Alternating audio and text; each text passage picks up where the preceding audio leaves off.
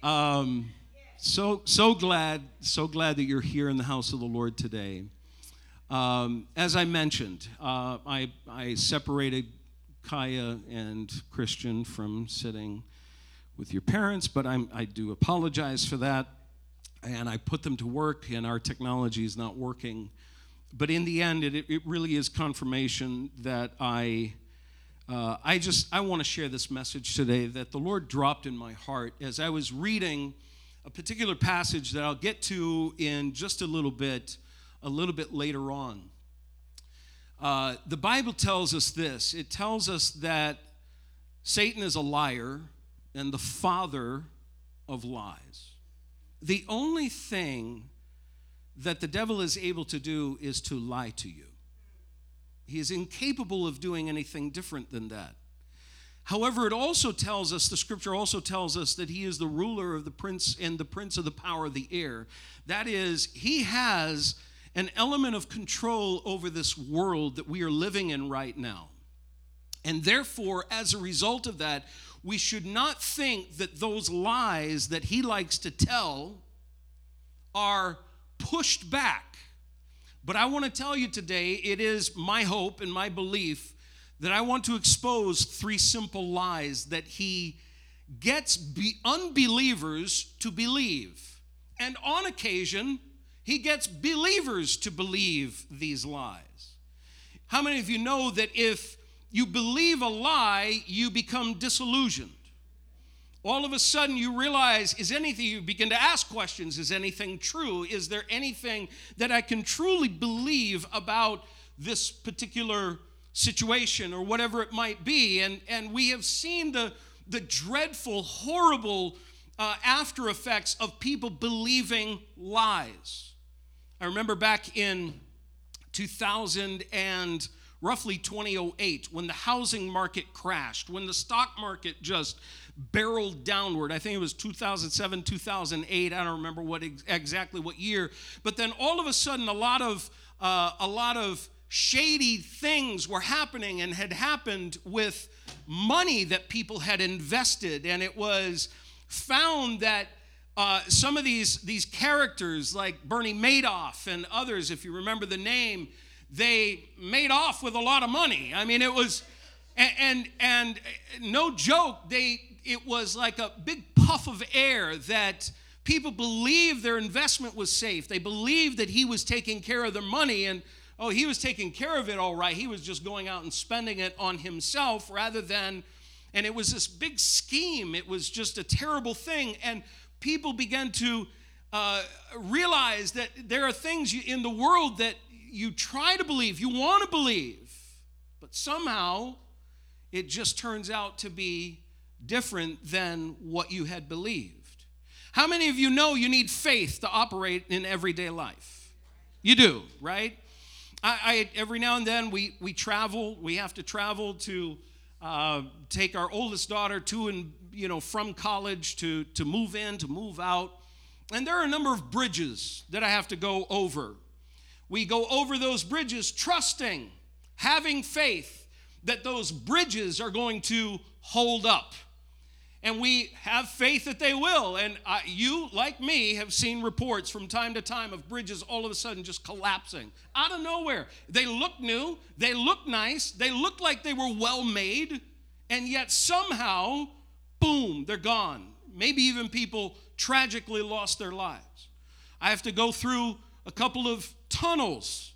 I have to trust that those tunnels will support the weight above, and that there will be no erosion of any kind that is going to cause that tunnel to collapse as I barrel through it and want to get out on the other side. I'm not interested in being in a tunnel and living in a cave.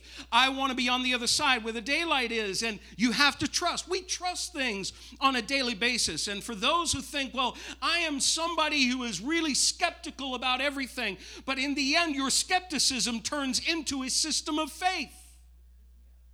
And if you're not careful, you will find yourself being so skeptical that you would be like one ancient philosopher who was skeptical that we were even here. Well, pinch yourself, and that'll remind you we're here. We are in this moment. But there are 3 lies that an unbeliever believes.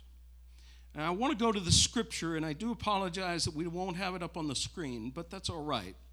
You can either listen to the scripture as I read it to you, and I've got to get there. But there are 3 lies that are often told. Now, there are more than this, but these 3 I want to just point out today. And it's an interesting thing. I use the phrase in the title, 3 lies that the unbeliever believes.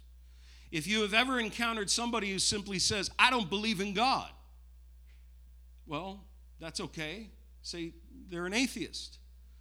But what you don't realize is you turn that around and they say, I believe that God doesn't exist. All of a sudden now they have a system of faith. They believe he doesn't exist. It's not a hard fact that they're proving in that moment. It is simply a belief.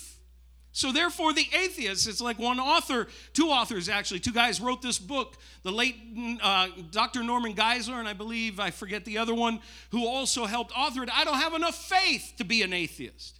You have to have a lot of faith to go in that direction. But here is one of the lies that the enemy often tells us, and we fall for it. And it is this: I believe in God, so therefore I'm okay. I believe in God, so therefore I'm okay. Now I want you to listen to what James chapter 2, verses 18 and 19 says. I'll focus on verse 19 for a moment and then get back to verse 18. He says this, but someone will say, you have faith, I have deeds. Show me your faith without deeds. I will show you my faith by my deeds. Then he goes on and he says, you believe that there is one God. Good. Even the demons believe that and shudder. I want you to notice what he says here. He says, there are demons in hell who believe that there is one God. They believe in God, but they take it a step further than we sometimes do as human beings, and they shudder in fear and in trembling. They are afraid of the fact that there is truly one God, and he is the God of the universe, the God who put it all into motion. He is the God who made everything. And oftentimes we say, well, I believe. But what we don't realize is that belief in that moment, what we're calling belief, is just a mental agreement with. But faith, James says it, and he actually starts this teaching a little bit earlier in this passage of Scripture in verse 14, where he talks about what good is it to say you have faith if you don't have works to go along with it. If there is not the deed to back it up. If there isn't that thing that says, well, I believe this, but you don't do anything about it. Say, well, I believe that bridge is going to hold me, but you know what? Let's drive around it down into the valley in some other way and get up the other way. No, you don't believe that's going to hold you because you don't go out on it. Now, I remember a number of years ago, I don't remember how old the girls were. They were, 10, 11, something like that. We went up into the Sears Tower. Sorry, it's still the Sears Tower to me. Willis Tower, isn't it now? I don't know. Have they sold it? I don't even know. But we went up to the, what do they call it? The ledge? Is that what it's called? Where the glass overlooks West Jackson? So we went up there, and I am terribly afraid of heights. I have no qualms in saying it. I'm not interested in going up on this roof or any roof for that matter. And so we went up there, and my girls, walked out onto this glass ledge. And they're like, come on, Daddy, come on, get out here. I was like, not a chance in the world. You are not, no way. And, oh, it's safe. Yeah, it's safe. Go ahead. I'll try to go run downstairs and catch you if you fall. But go ahead. Just, they were little, so they're tiny, and I'm not so tiny. So I said, no, thank you. I was not interested. And don't you know, about 4 to 6 weeks later, I don't remember how long the time frame was, I get this email from my mother, and it's an article showing that the ledge had cracked after we had been there. I was like, sure enough, I had gone out there, it probably would have cracked in that moment. It was just waiting for somebody like me. It cracked. And I showed that to my kids. I was like, see, I told you. We have faith that it's going to hold us. I had no faith that it was going to hold me, and I think my faith was more founded than theirs. We have faith. You need faith and action to work together. You could stand there all day long and say, yeah, I can believe that hold me, but I'm not going on it. I believe it'll hold me. No, your faith has to be shown by action.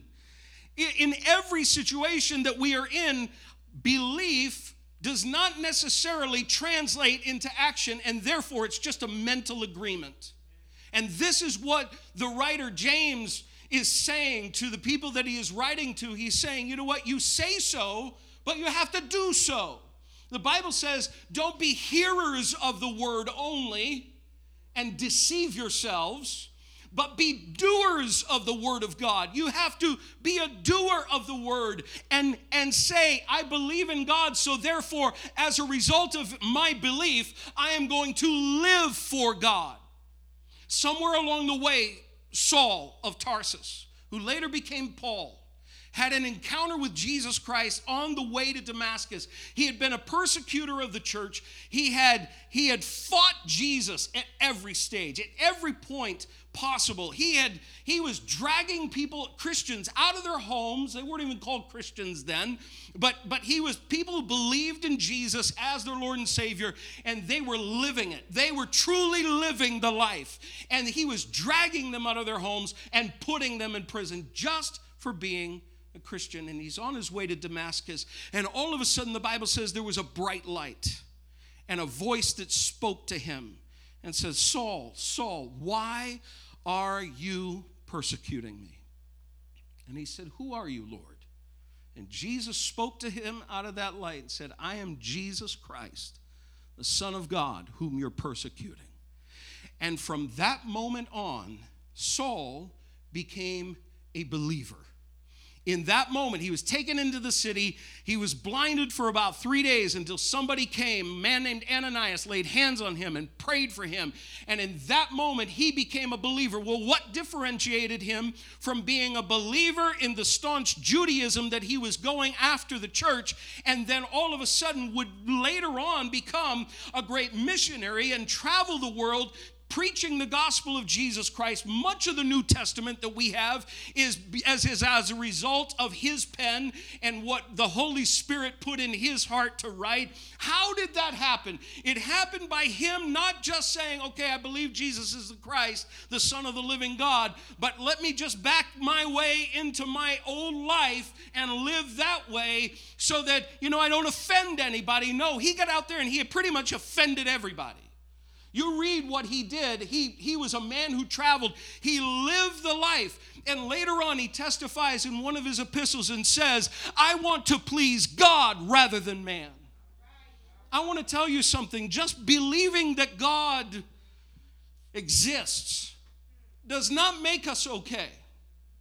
It doesn't. Because faith must have deeds behind it to be real faith. If you can say in your mind, I believe that God is, why not just take it to the next step? Why not just take it to that place where you say, now, Lord, take my life. I give it to you.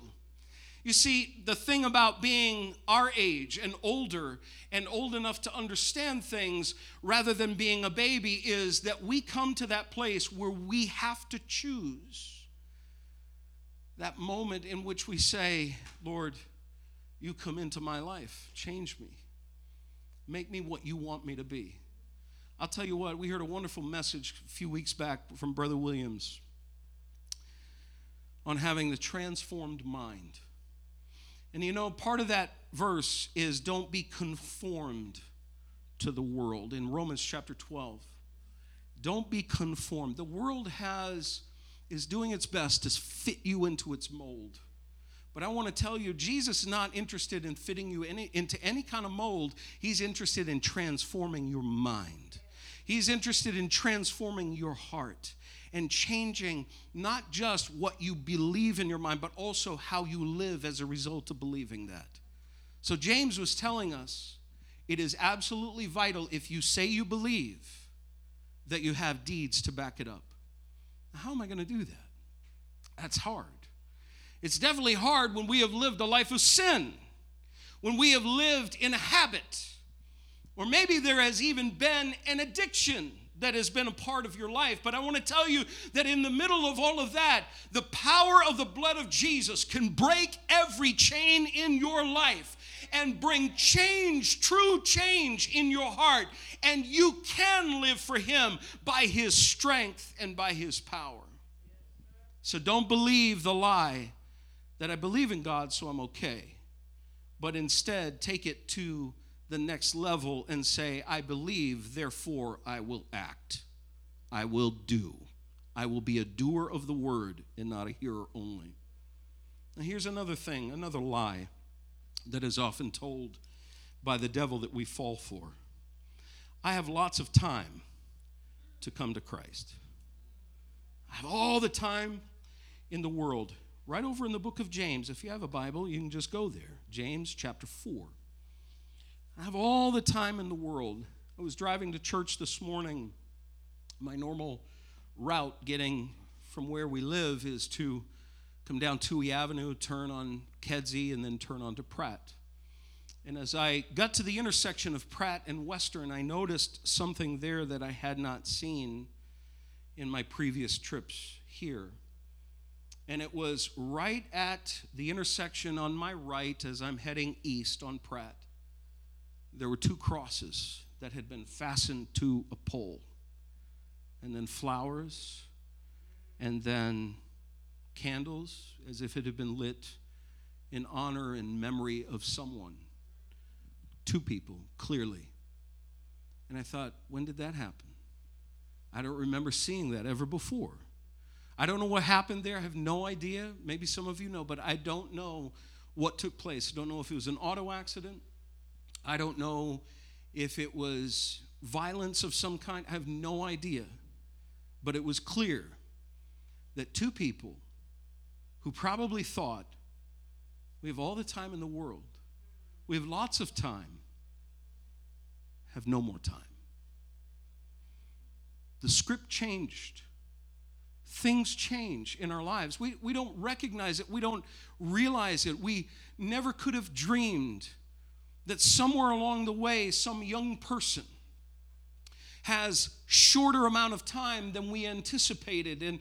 And we see it all around us. So you could probably tell stories. You could, more than likely, you know people who have come to that place where so young and their life is snuffed out. And we don't know what is going to happen. We have no idea.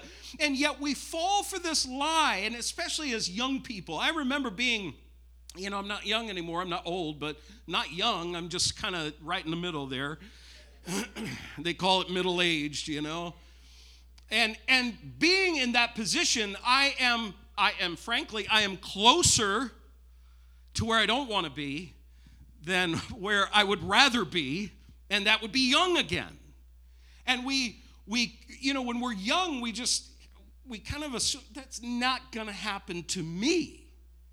I have lots of time. And so therefore, let me live for me. This is where the lie goes, though. The lie says, let me live to please me. And this is often the message that is preached from the world. It's often the message that is preached from people around you. You just live to be happy. You live to please you. You live to do whatever it is that you want to do. And it's all me, me, me. And what can I get out of life? But I want to tell you today that the time that we think we have, James is going to put that lie to rest. Listen to what he says in James chapter 4, verses 13 and 14. He says this, now listen, you who say today or tomorrow we will go to this or that city, spend a year there, carry on business, and make money. Why, you do not even know what will happen tomorrow. What is your life? You are a mist that appears for a little while and then vanishes. Even if you live to be 85, my mother, I believe, will be 90. She will be, I don't know how. I lost track at 90. 91 or 92. Even if you live to be her age, this concept of your life is here for a moment and then vanishes still applies. 90 years is nothing in the light of eternity. It's nothing. And then you think about what your plans are. Most of us, we have plans for the week. For many, it's to go to a job and to continue to work and to earn money to take care of your family. You have all kinds of plans. Maybe it is planning to hook up with friends and family and just be a part of something that is bigger than your own life, your own little life in that moment. But you're planning for these things. And yet, James says here, you don't even know what's going to happen tomorrow. Whatever happened at that intersection, they didn't know that that was going to happen. We have no idea. You say, Pastor, you're trying to scare us. Well, you know what? If that's what gets you into the kingdom, fine. Be scared into the kingdom. And somewhere along the way, we've lost the ability to fear God. We fear everybody around us. We fear people that we work with. We fear family members. We fear all kinds of things around us, but we have failed to fear God because we want to push him out. I want to tell you, no amount of pushing God out is going to change the outcome of who God is and the fact that one day we will all stand before him and we have to give an account to the one who breathed life into us to begin with. I want to tell you today is not the day to just kind of waffle and be like, I got lots of time. I'm 30-something. Well, guess what? 30-something goes like that. And then you're 50-something. And then you're 70-something. And then if you live long enough, you might be 90-something. But trust me, there's not much after 90 that's going to happen. It just is a fact. It's just a fact. My wife's grandmother in Argentina is 103. And she looks like she is 80s, in her 80s. I mean, she looks wonderful. She's healthy and strong, but 103. I just read last night, I saw the headline. I didn't read the article. Supposedly the oldest person in the world was 124, just died. 124 is a pretty good lease on life right there. But somewhere along the way, when you get to 120, you're not guaranteed the next minute, let alone tomorrow. We somehow look at life and we think it's just this big, giant, fat gift. And oh my goodness, I've got all the time in the world. No, you don't. None of us do. I don't know what my life will be tomorrow or if it will be. So therefore, what do I do about eternity? Well, let me tell you, the Bible answers that for us.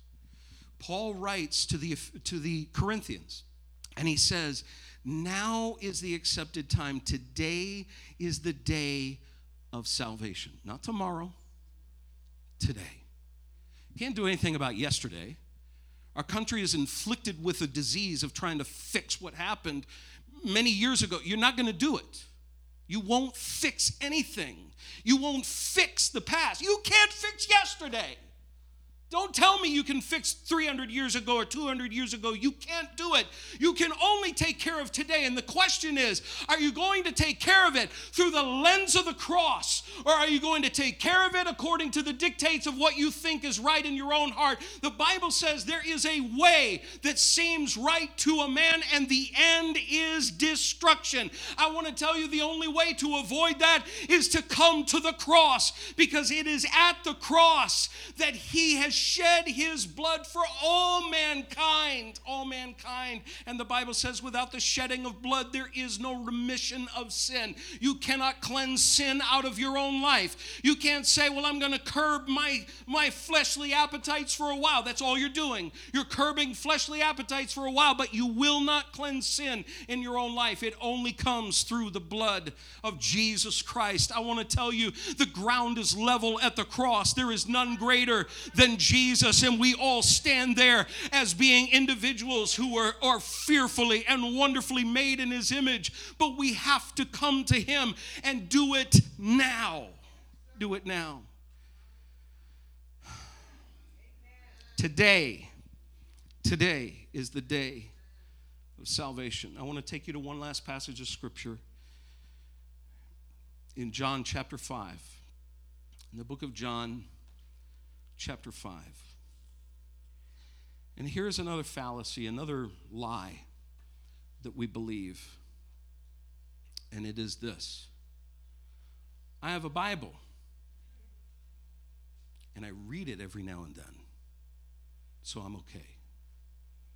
I have a Bible, and I read it every now and then, so I'm okay. There was a lie that the religious leaders of the day that Jesus was always in conflict with.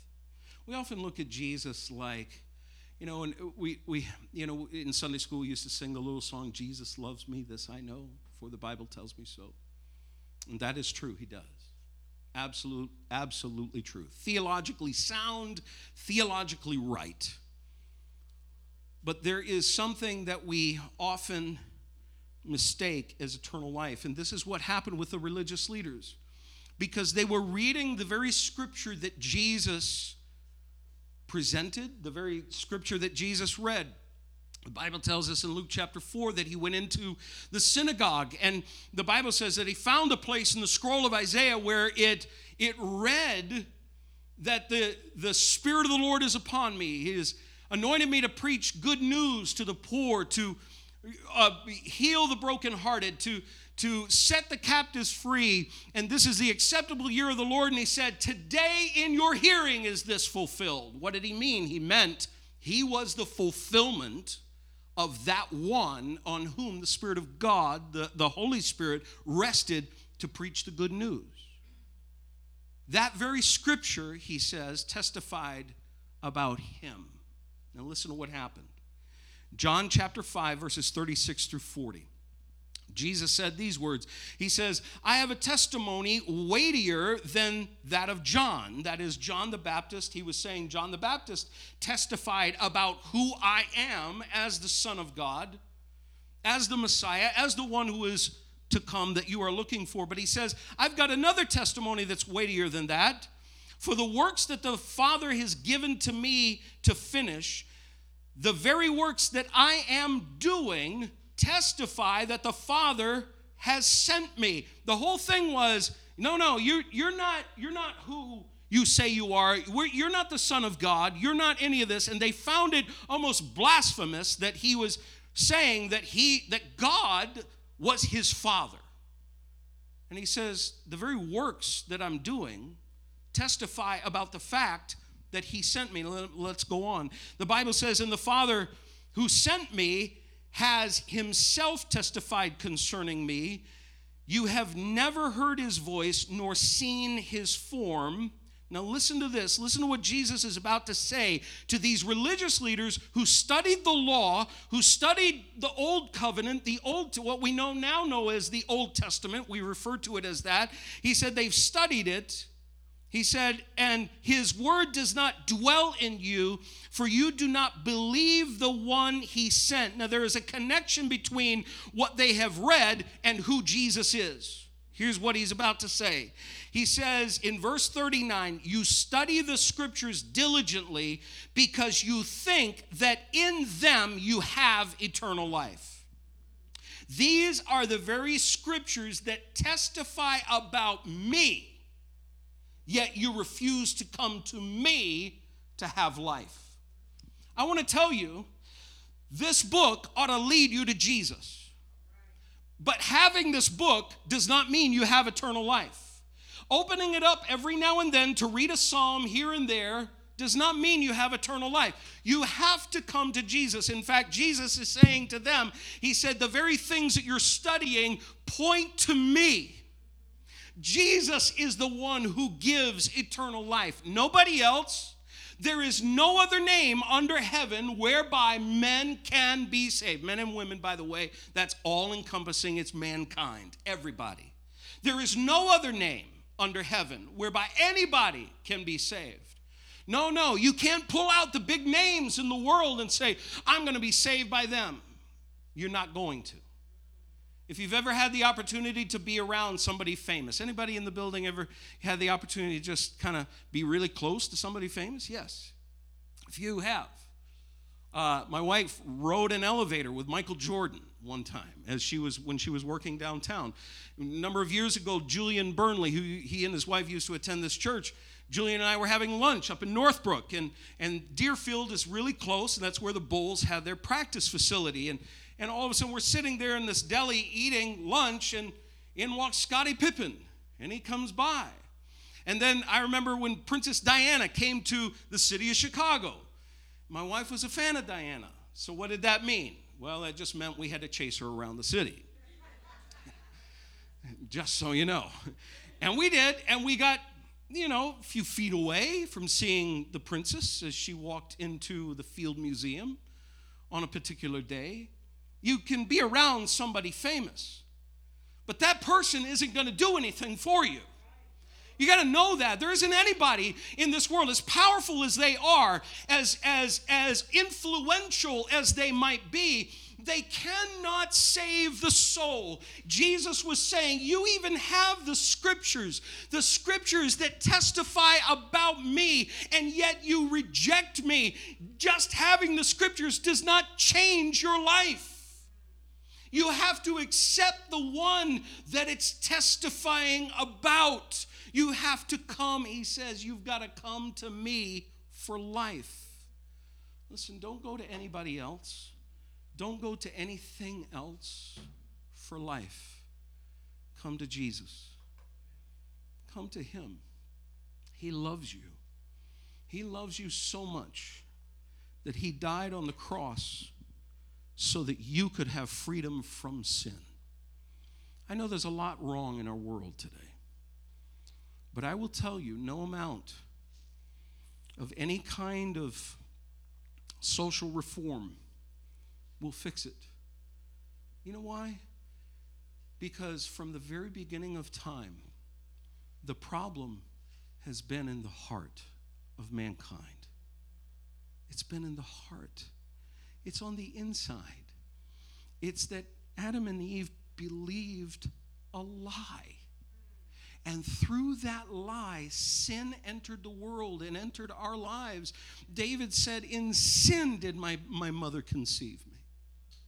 I came into a world sinful, as he's praying that prayer of repentance, because he gave into sin. This man who the Bible says about him that he was a man after God's own heart. How is it that God chooses somebody like David, an adulterer and a murderer, to then be known as a man after his own heart? How is that even possible? It's only possible through something that our world is clueless about, and it's called mercy. The mercy of God. God looks down at what he has made, and he is merciful. I always find it wonderful and encouraging and so heartening as I read how even after Adam and Eve sinned and went against God, the very word of God, after Satan distorted it, after Eve distorted it, and how God, the Bible says, that he came down. God didn't just from heaven say, you know what? Pretty much two people here, boom, zap, start over. He didn't do that. The Bible says he came down. And that indicates that God is more interested in mercy than he is judgment. This is why David can be known as a man after God's own heart. Yes, David fell into sin, some pretty big sin, by the way. This was not nothing. Committed adultery with Bathsheba, and then just so happened to have her husband killed to cover it up, to try to cover it up. But God sees everything. He sees your life. He sees the depths of your heart, the things that nobody knows about. He sees it. He knows what's going on. And I want to tell you that in spite of how sinful we might be, and we look in the mirror and say, yeah, I've messed it up, can God ever forgive me? Oh, listen, if God can forgive David, if God can forgive Saul of Tarsus, If God can forgive some of these people in the Bible, I want to tell you there is great hope for all of us. That his love lasts forever. It endures forever. He loves you with all of his heavenly heart. And that's a whole lot bigger than our earthly heart. Stand to our feet.